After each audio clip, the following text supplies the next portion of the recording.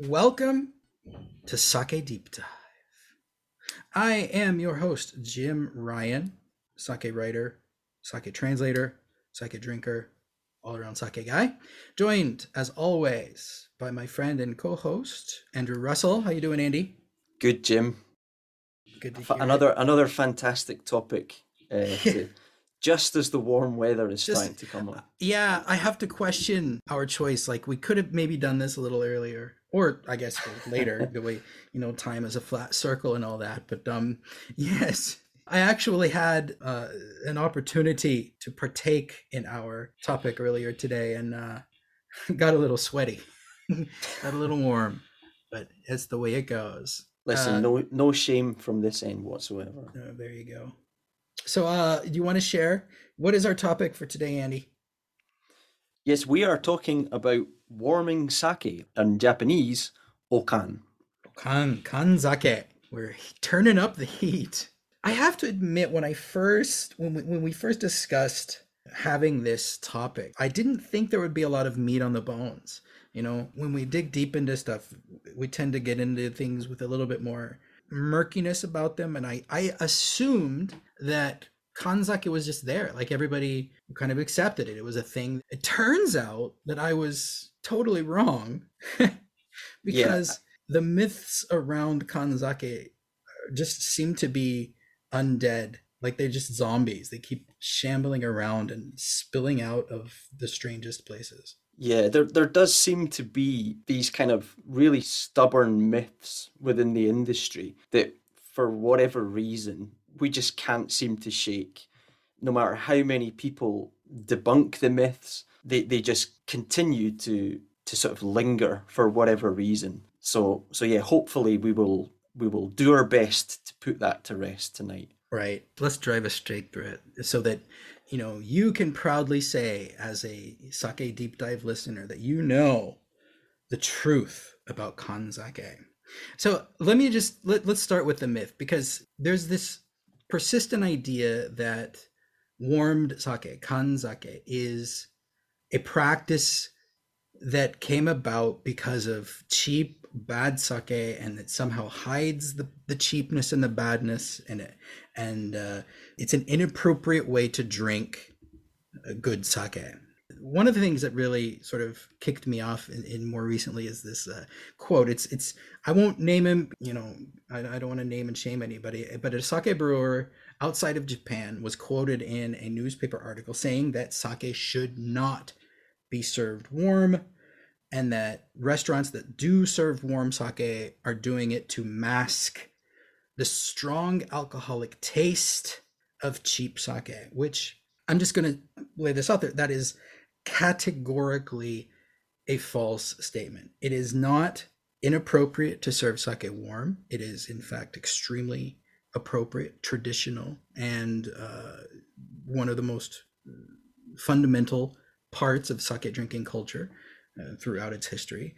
And the idea that somehow a warm sake will hide the strong alcoholic taste of a cheap sake just strikes me as really weird, because what warming sake does is it just turns all the taste up. Like it just makes it taste more of everything. What do you think, Andy? Yeah, yeah. I mean, if I'll try and be the devil's advocate on this one. Mm-hmm. That myth, there must be something that gave rise to that myth in the first place. And I've never experienced it, being perfectly honest, but you do hear that story so often about people going into usually restaurants Mm-hmm. overseas with an Asian theme Mm-hmm. where they're served something, most likely Mm-hmm. not, seishu or nihonshu or a product of Japan, and it comes out in a rather cheap tokuri or flask, piping hot. And the idea is that the restaurant has heated it, charged you for sake, and they've done that to hide all the flaws. That's where this idea comes from. The flip side to that is, you often hear that premium sake, like the quote that you've just mentioned, should always be served chilled. And again, that's something that I have to admit, I must have said this, 4 or 5 times within 6 or 7 episodes of doing this podcast, that the idea that highly aromatic sake is representative of all sake is categorically false. They do lend themselves quite well to chilling or room temperature. That does not equate to premium sake. That just happens to be the lion's share of the premium sake category. The Dai Ginjo, the Ginjo categories. But there's also examples of Ginjo and Dai Ginjo, highly suitable for warming as well. So again, categorically wrong. It's a gross generalization. And, that kind of quote that does kind of grate at me as well, because if you're a newcomer to sake and you listen to that and you take that advice on board, you're really depriving yourself of one of the best aspects of sake, which is its versatility. And of course, within that versatility, you have to talk about its ability, almost unique within the alcoholic beverage world, of being able to drink it at such a wide spectrum temperature range. It's an incredible characteristic to have. So I have had that experience. The very first sake that I ever drank was at one of those Asian themed restaurants. It was like a fake Benihana's, one of those show steakhouses. They call them hibachi restaurants in America. They're not hibachi restaurants. They're teppanyaki restaurants. But the sake was bad. It was poorly handled, I imagine, and it was heated too much. But I imagine that at a restaurant like that, they are not heating the sake out of some idea that, this is going to hide how bad it is. They're heating the sake because there was this stereotype, like you may have seen in Kill Bill, that warm sake was this sort of secret. Like it was, the cool people were drinking warm sake, which, hey, maybe they were. Yeah, I think the cool people are drinking warm sake. I'm drinking warm sake. I don't know how cool I am. I think you're cool, Jim. So there you go. Well, so, there you go. You and my mom. There's two. Wow. Right. So, but yes, warm sake is like, it's not universal, but it is a building block of traditional Japanese sake drinking culture. And I think it's sad if people don't know about that and if they don't appreciate and celebrate it. Right. And it's also really old. Like it's a thing that has been around for almost as long as the idea of filtered sake, of seishu itself, right? Yeah, I mean, the earliest record or documented consumption of warm sake that I could find goes back to the Heian period, or Heian Jidai. So that's 1794 to 1185. So this is of course, at the time, this would be the aristocratic elite. So that was 794 or 794 to 11. 794, yeah. The Heian period is, the 8th century. Right. So, this is the time that led up to the Kamakura period. So before the Kamakura period, this was a time where the aristocrats ruled. And these would probably be the only people that would be consuming sake anyway. There's records of when it was recommended where you start drinking kanzake and when you finish drinking kanzake. And it was kind of bookended by 2 of the 5 main festivals in Japan, which is the Chrysanthemum Festival, which was on the 9th of September. That's the first day of when you were recommended to start drinking kanzake. Bear in mind, that this was a fashion statement to drink sake at the time. This would have been a big part of their culture. And then the season continues right up until the Momono Matsuri, which I guess now is the Hina Matsuri. So that's in March. And there's theories as to why it's so specific. But one interesting one that I found was that coal back then would have been obviously a luxury item, and it wasn't distributed throughout the year. So that is the apparently, according to this source that I found, but I wouldn't bet my mortgage on this source being correct. It was just a blog, but they thought that as those two periods coincided, that would probably be why they'd selected that specific period. But you then move later on to the Warring States period, and there's Portuguese missionaries that have documented witnessing the Japanese drinking warm sake throughout the entire year. And of course, into the Edo period, this was a very intricate part of the drinking culture in the Edo period, right down to which utensils were used, the method of heating the sake, whether it be directly to the flame or whether it be bathing the vessels. So there is a whole subculture that surrounds it, which is enough evidence to know that has always been a very important aspect of the consumption of sake. Yeah. And that historical context should really drive home the idea that this isn't a gimmick. This isn't some way of tricking consumers. Like, it's just the way people have always drunk sake. Like, it's just always been there. And so obviously, yes, good sake or bad sake, people were drinking it warm, and they still are. And the idea of chilled sake sort of for modern consumers actually came relatively recently, like probably the ginjo boom of say the 1980s or the 1990s is when people started focusing on, chilling their own sake, primarily because that was, about when everybody had a refrigerator at home, right? Like post Yeah, 50s. I mean, I think there's a name for it, isn't there? I mean, Japanese love naming things, Yeah, but was it not like My Homu or something, it was, where yes, exactly. Yeah. they would build this home with the foundations of, you had to have a refrigerator, an air conditioning unit, and I think the other thing would have been a TV. Mm-hmm. So yeah, they do kind of coincide with that, but yeah, that is very recently. So Yeah. And so, like, within living memory, right?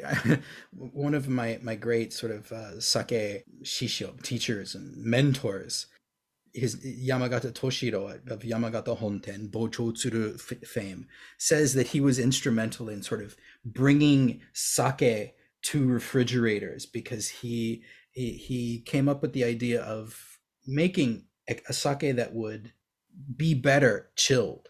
And he says that then after that everybody just sort of started copying him. I can't speak to the truth of that, but it's a bold claim. it's a bold claim, right? Yeah, a modern development in sake is the idea of chilling sake, and that development has shaped a certain segment of the modern sake brewing sort of trend. And that primary thing is aromatic sake, because warming things or cooling things, it has an effect on how you perceive them, on how your senses interact with them.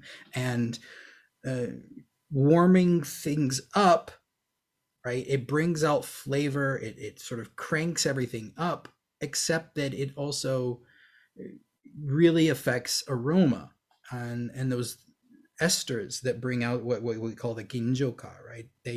They're quite volatile, right? They fall apart when you heat things up. And so those really, really aromatic modern sake made with 1801 yeast or extremely highly polished rice may not survive intact. Yeah, I think the key thing there is, well, two things. How the brewer intended it, and obviously the concept of subjectivity. How the brewer intended it, of course, was for these esters and these very floral, delicate aromas that come out. That's obviously how the brewer intended for you to enjoy them. Having said that, I have one little anecdote from brewing sake. What one person likes, another person may not, and vice versa. One of the jobs that I do at the brewery is, and at my first brewery as well, is pasteurization. This is how sake gets around effectively sterilizing their product, or how sake brewers get around that without using chemicals like they do in wine. They heat it to about 62 to 65 degrees in a bath of hot water, and that basically treats the sake. Now, both of the breweries we've done 100% in bottle, and you have to do this with the okan, the caps unfastened. Otherwise, the pressure inside the bottle could lead to an explosion in the bottle. So midway through that, even when we're doing the highly aromatic ones, my first season when I was brewing, I'd always just take the cap off and have a little smell of the stuff, because it shouldn't be nice, right? It's ginjo, and we used these highly aromatic yeasts at my first brewery, like 1801. And of course, it's completely different from what the brewers intended, but it's certainly not a bad smell. And there are some people, there's the early signs of a kind of movement of people that like, highly aromatic sake that are warmed. I have to admit, I'm not one of them. But from that experience of pasteurizing, I can see why it's got its own unique aromas, that come from it. So I could see why some people would maybe like that. So I think we need to be careful that we don't sort of everything's black and white. That must be chilled and that must be warmed or whatever. I still don't understand why we can't accept that people have different tastes and they're entitled to enjoy the sake the way they like. I have to sort of come clean, Andy. I heat every sake that I drink at least once. So do I, because Yeah, you never know, you right? never know. You never know. And if I get a daiginjo, I have no compunction about bringing it up to Nurukan, right? Nurukan is about 40 degrees centigrade. And a lot of times it really works. I'm not a very aromatic centric sake drinker. I like flavor. I like things that happen on the palate. And those daiginjos, even the really modern aromatic ones. I remember a Harada, Hatsumomoji Shuzo is an extremely modern, very aromatic daiginjo. But I was drinking it Atsukan, actually. I think it was 50 degrees or so. I mean, it was great. Like the flavors were in such big and bold balance, and the aroma, it didn't smell bad. Like it wasn't that big fruit salad aroma that people really look for, but it was still an incredibly enjoyable experience. And when I told Harada-san, the Toji, that, like, he was speechless. He's like, you heated it up. I was like, yeah, he did. He's like, okay. So, taste is taste, which Yeah, is I guess the whole point of that. yeah, absolutely. Right. So I do want to kind of get into that, because there are sort of these measures, right? You could, if you Google around a little bit, or in Japanese at least, about how flavors change when you heat things up, you'll keep stumbling on this graph. And basically the graph shows that when people are asked to taste specific flavor elements at different temperatures, they tend to all follow the same pattern. Sweet goes up and then it starts to come back down. Salt starts to come down. Then bitterness comes up, and then it starts to come down. And then acidity is just this straight line from left to right. And people use that when they're talking about sake. They say, all right, you can see that, things like sweetness and saltiness and bitterness, they all go up and down, and they have this pattern. Acidity doesn't. And I've been told that before, right? When you drink something at different temperatures, the perception of acidity doesn't change. I disagree. When I drink a sake that has been warmed, I particularly gravitate towards those more acidic styles, kimoto, or things where that particularly lactic acid element, it also comes up, like it also expands. And I like that because it balances that sweetness. Particularly here I am in Western Japan, and lots of Western Japanese brewers, they make a sweeter sake. And when you heat a sweet sake up, it gets even sweeter. And that can be a little bit powerful sometimes, unless it has that acidic counterpoint. And, you know, I think I mentioned this on Twitter once, and people disagree. It was like, no, temperature doesn't affect acidity. Well, I found that I was not the only one, right?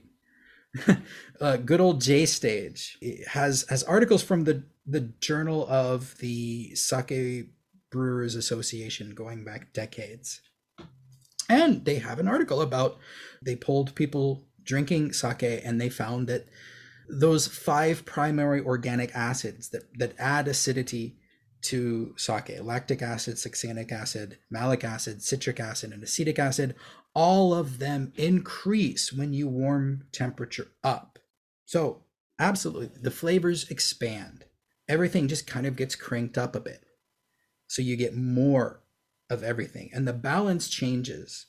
And in a well-made sake, I find that the balance gets better. Things get smoother and rounder, and I guess harmonious is the term that I'm looking for. Yeah, I know what you mean. I've always said, everyone's got their own benchmark for what a great sake is, and everyone's entitled to that opinion of what they think is great, and they'll probably make their buying decisions based on that. My own personal one has pretty much always been a sake with versatility when you're playing around with temperatures.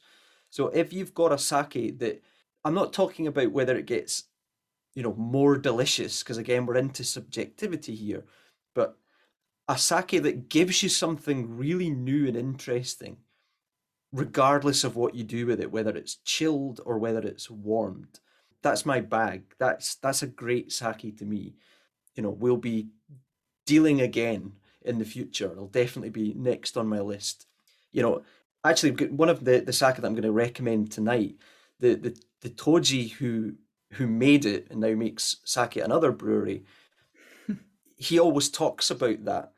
He always says what he wants people to do with his sake is to try it at different temperatures, because he actually, interesting, you're talking about acidity. He specifically notes the difference in the type of acidity that is displayed between chilled sake and warmed sake. Yes. And he always tells me, if you're buying my sake, because I actually got scolded by him at a dinner one evening, because I'd up until that point I'd really drinking all of his sake warmed. And he said, but no, no, no, it's not just about warming sake. Try it chilled as well, and you'll get a different, flavor profile. So I totally agree with you on that sense that the acidity should be changing, and also different types of acidity coming to the fore, depending on what temperature you've got it at. I am 100% agree. Like if a sake changes, if it brings a new kind of enjoyment at different temperatures, then that's a total win. I and in gosh, like in the 5 or 6 years that I've really been sort of thinking about sake, not just drinking it, I can only think of one or two that fell apart at different temperatures. That actually, like, I regretted heating them. Everything. I can name one. I know which one you'll be talking about. No, So I'm not going to name anything. Most I'll people. restrain then. Yeah. Let's not, again, no naming and shaming. But yeah, absolutely. And I have to say that, like, the sake that Andy is referring to is not that it does not claim to be anything other than a sake to be chilled and sipped from a wine glass. Like, that's their thing. More power to them. Definitely, to me, it's a sign of proper fermentation, right? Those different levels of acidity that come out at different temperatures.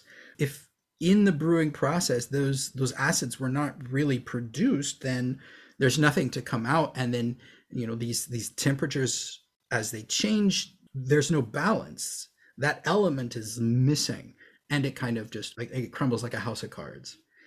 So, right, a sake that is just solidly well made, will have something to offer at all kinds of temperatures. It may not be what you want, but it will reveal the kind of balance that goes into making it, in my Yeah. opinion. Yeah, I totally agree. And it's interesting you said Kimoto and Yamahai because out of all the sake classifications, they're probably the most versatile style of sake out there. And again, it might not be to your taste, but if you try, you can't generalize, obviously, because Kimoto and Yamahai come in so many different variations. But as a general rule, if you try Yamahai and Kimoto chilled, they kind of, there's a kind of graininess, sort of astringency to them, which some people don't enjoy, and some people, some people kind of get into that kind of thing. But when you start to warm most Yamahai and Kimoto, that transformation occurs, and they mellow, they soften out, and the flavors kind of, I don't know, they kind of bolden in a good way. So yeah, I guess Kimoto and Yamahai, there must be something about the composition. They have that, those different kinds of acidity, maybe slightly higher amino acids, typically, generally, Mm-hmm. that makes it a good candidate for trying it a wider spectrum of temperatures.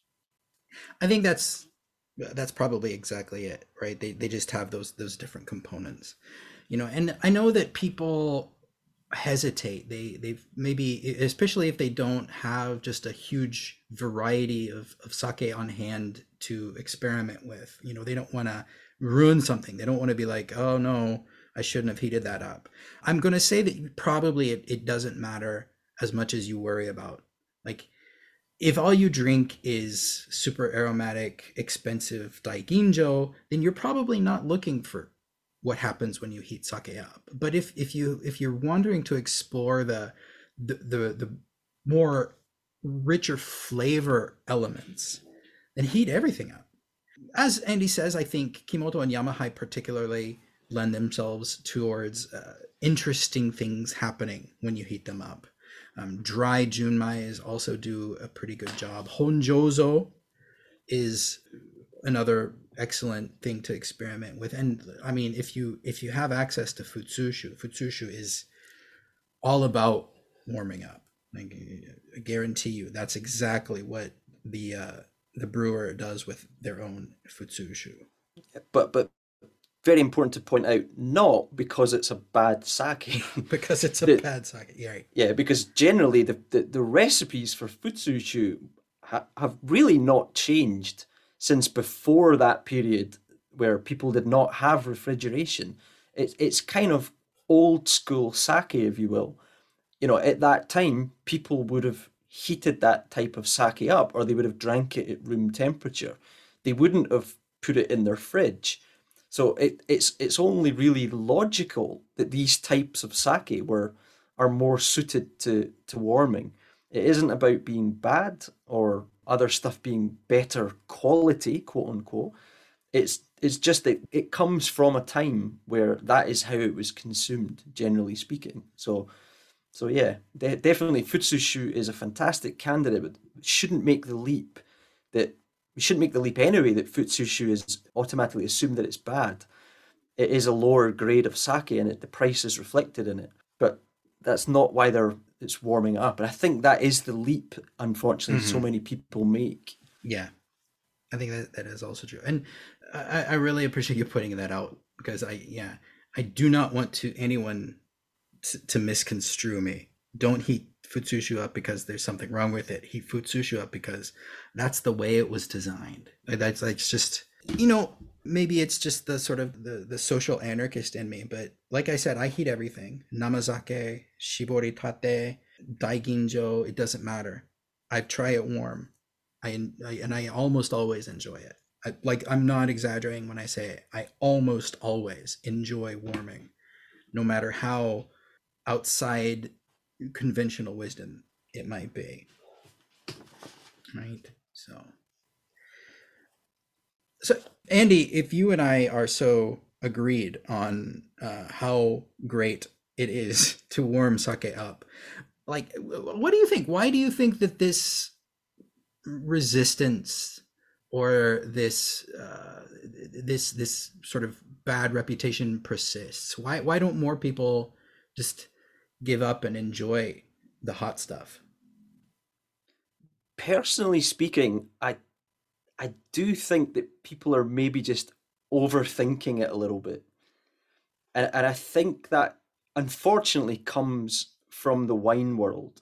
Mm-hmm. Wine, really, when you think about it, is quite a tricky customer. You really have to get the temperature spot on, and it isn't versatile. Maybe I'm going to offend a lot of wine drinkers by saying that, but certainly compared to Nihonshu, it really isn't versatile. So you have to really be careful what you pair it with, and and how you serve it. Although there is sweet spots and there's going to be points where you get the temperature just right and it's going to be fantastic, I think if you go outside of that, 9 times out of 10, you're still going to have something nice in your glass. So I do think that people are just maybe overthinking it. Mm-hmm. I've heard on numerous occasions people talking about, one of the reasons they don't do okan at home is because it's really difficult to make. And that always baffled me because Yeah. there are so many ways you can do it. Mm-hmm. But if you've got a pan, water, a vessel suitable, like a tokuri, these carafes, they don't have to be expensive. If you've got that and the ability to boil water, then you can make okan in what is considered the best method of heating sake. Yeah, It's that simple. it is really simple. I think part of that is actually, I think we have to lay that on kind of the Japanese drinking culture, because they've had this idea that they what was it, the kanban? They had like the Yeah. person who used to be in charge of heating the sake at izakayas and stuff. They like they're a master of their craft or whatever. And I personally, like, I know that I'm going to get crap for this, and I don't care. You can microwave your sake. It's Yeah. okay. Like, it's not going to explode. It's not going to kill anybody. It's not going to turn it into poison. You can microwave your sake. I microwave my sake all the time.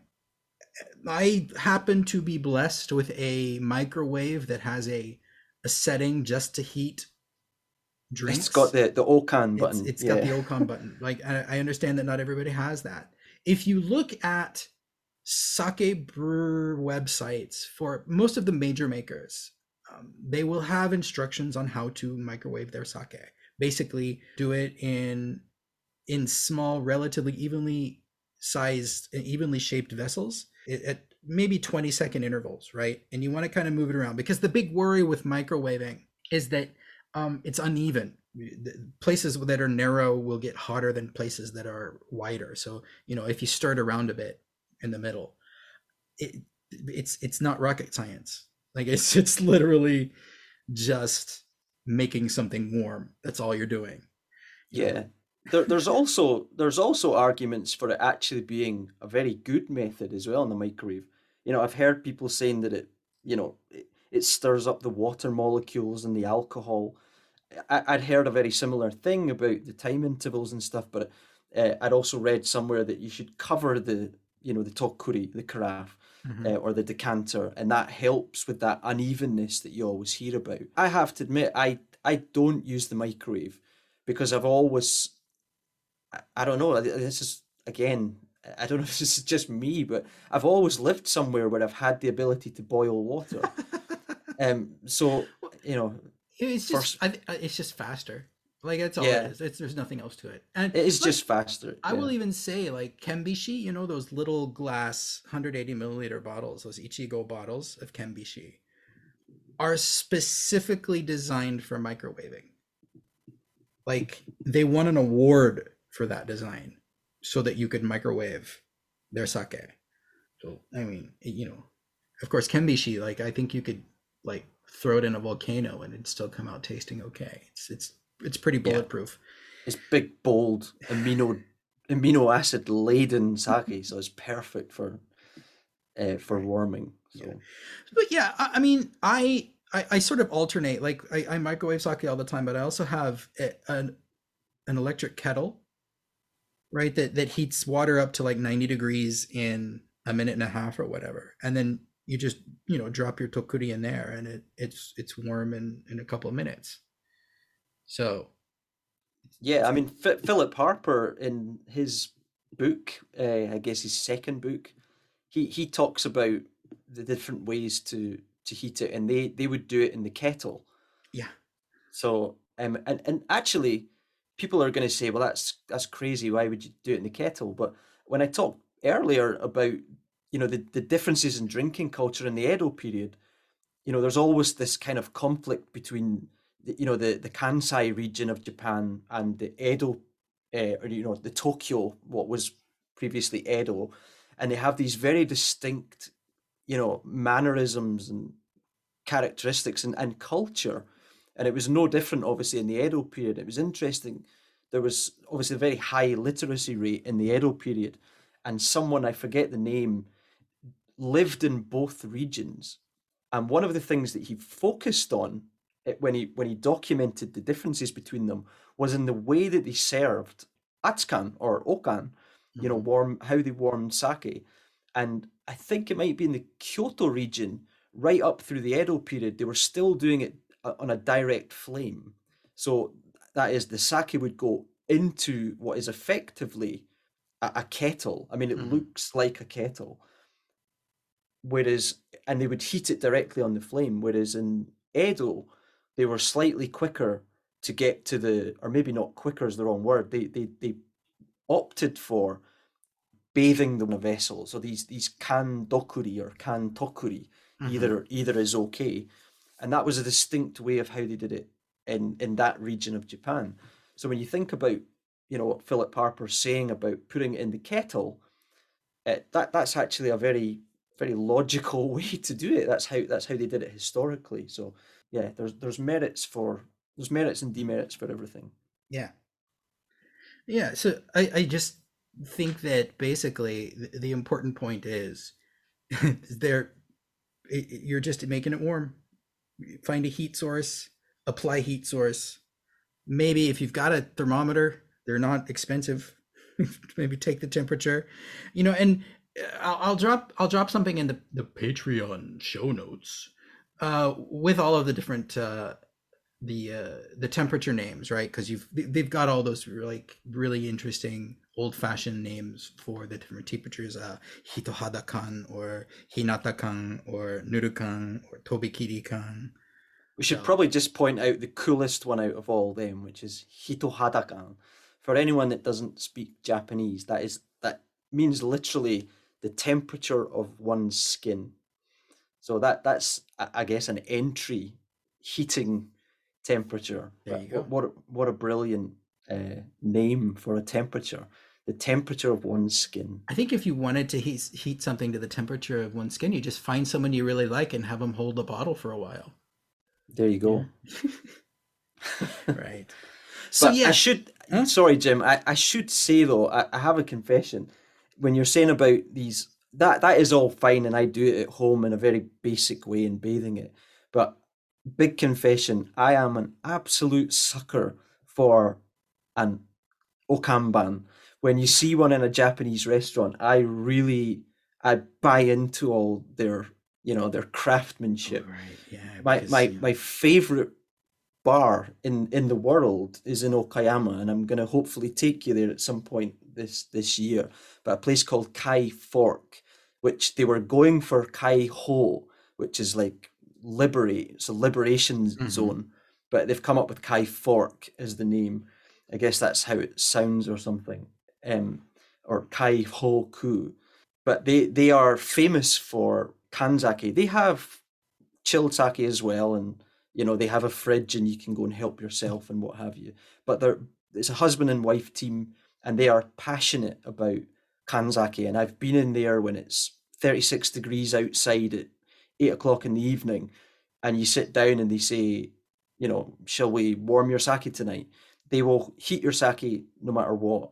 And the way they do it in this old, it's very expensive kind of copper vessel, that was custom made for making Kanzake, and they do it mostly by feel, and it's you know it is something to behold when you see them, and they do know their sake inside out.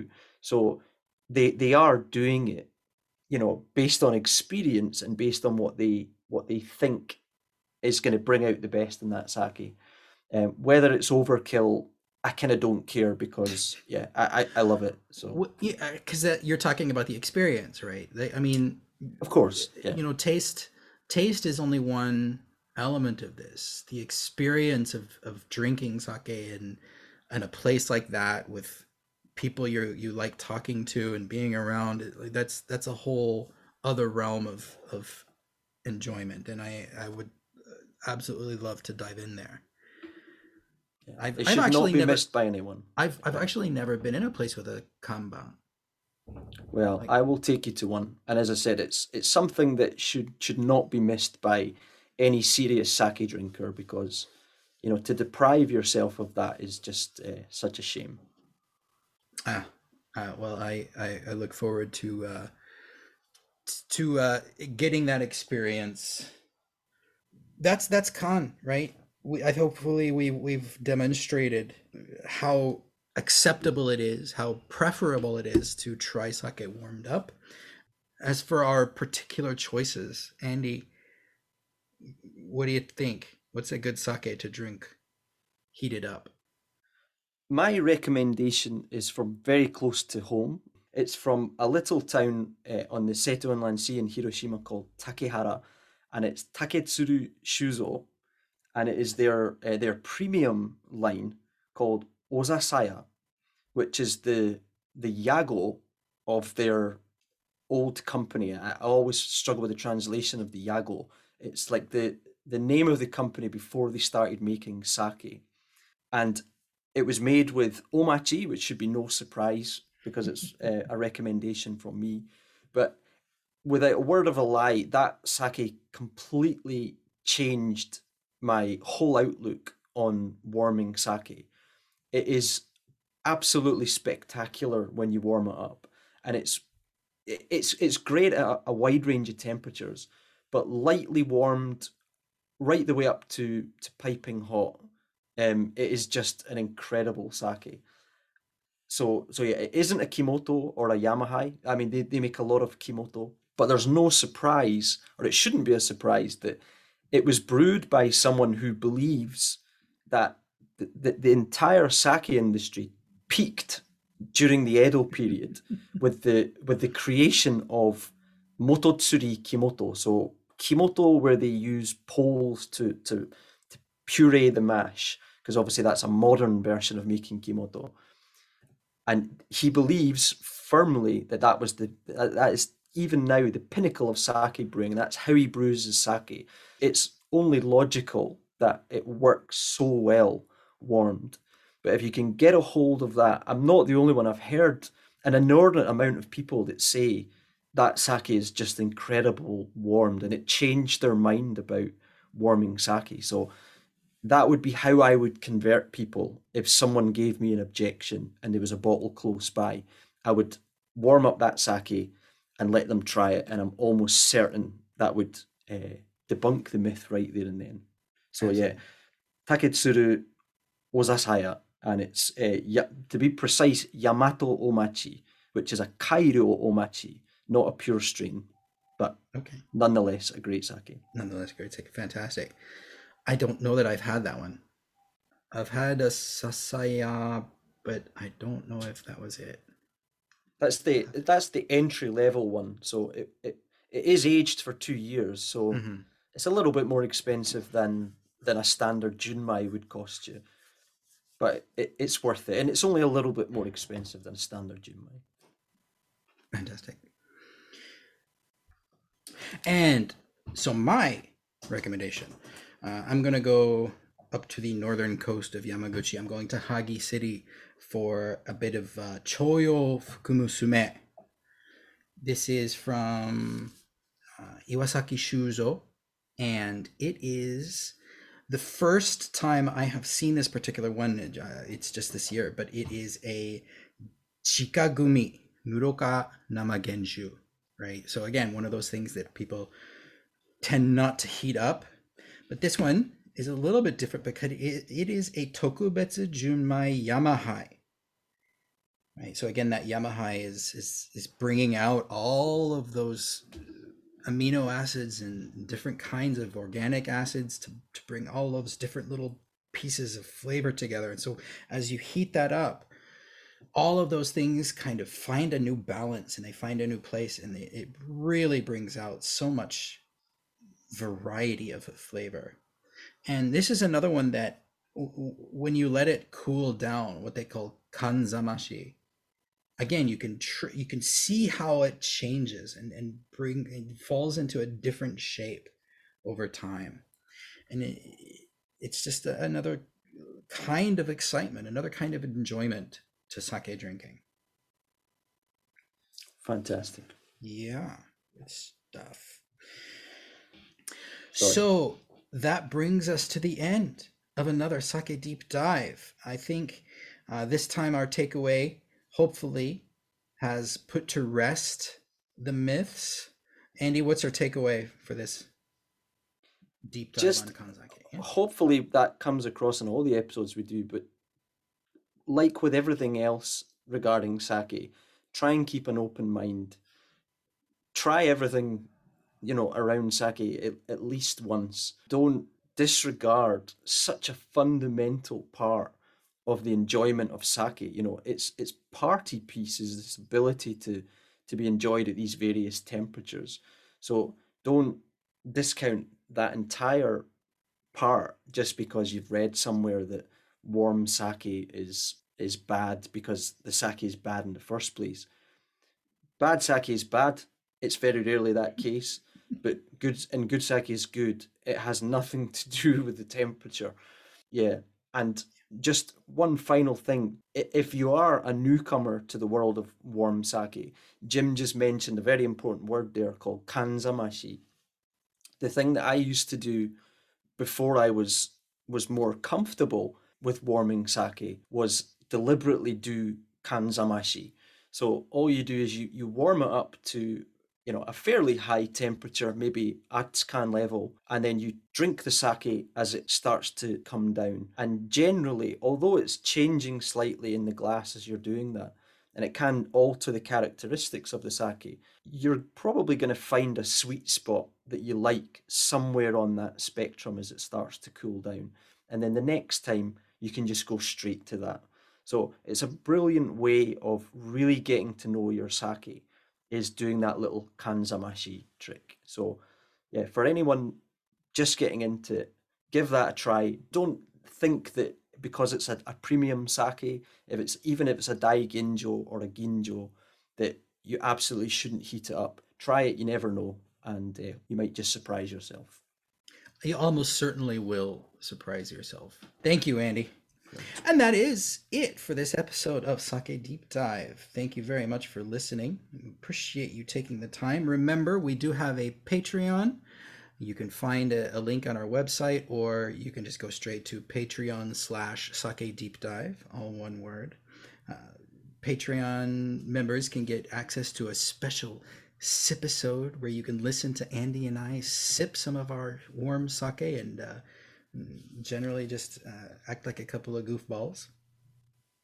Absolutely. I am Jim Ryan. You can find me almost always on Twitter at Jim_D_Ryan. And of course at my website, www.jimryan.com. Andy? You can find me at my website, www.originsake.com. And there's a contact page on the main menu where you can get my various social media channels, etc. And obviously a direct contact page as well. Yes. And of course, feel free to peruse our website. You can get in touch with both of us through there. That website is www.sakedeepdive.com. And enjoy your sake responsibly. We should probably say that a little bit more often. That's a good point. Yeah, definitely do that. Drink responsibly. And kanpai. Kanpai.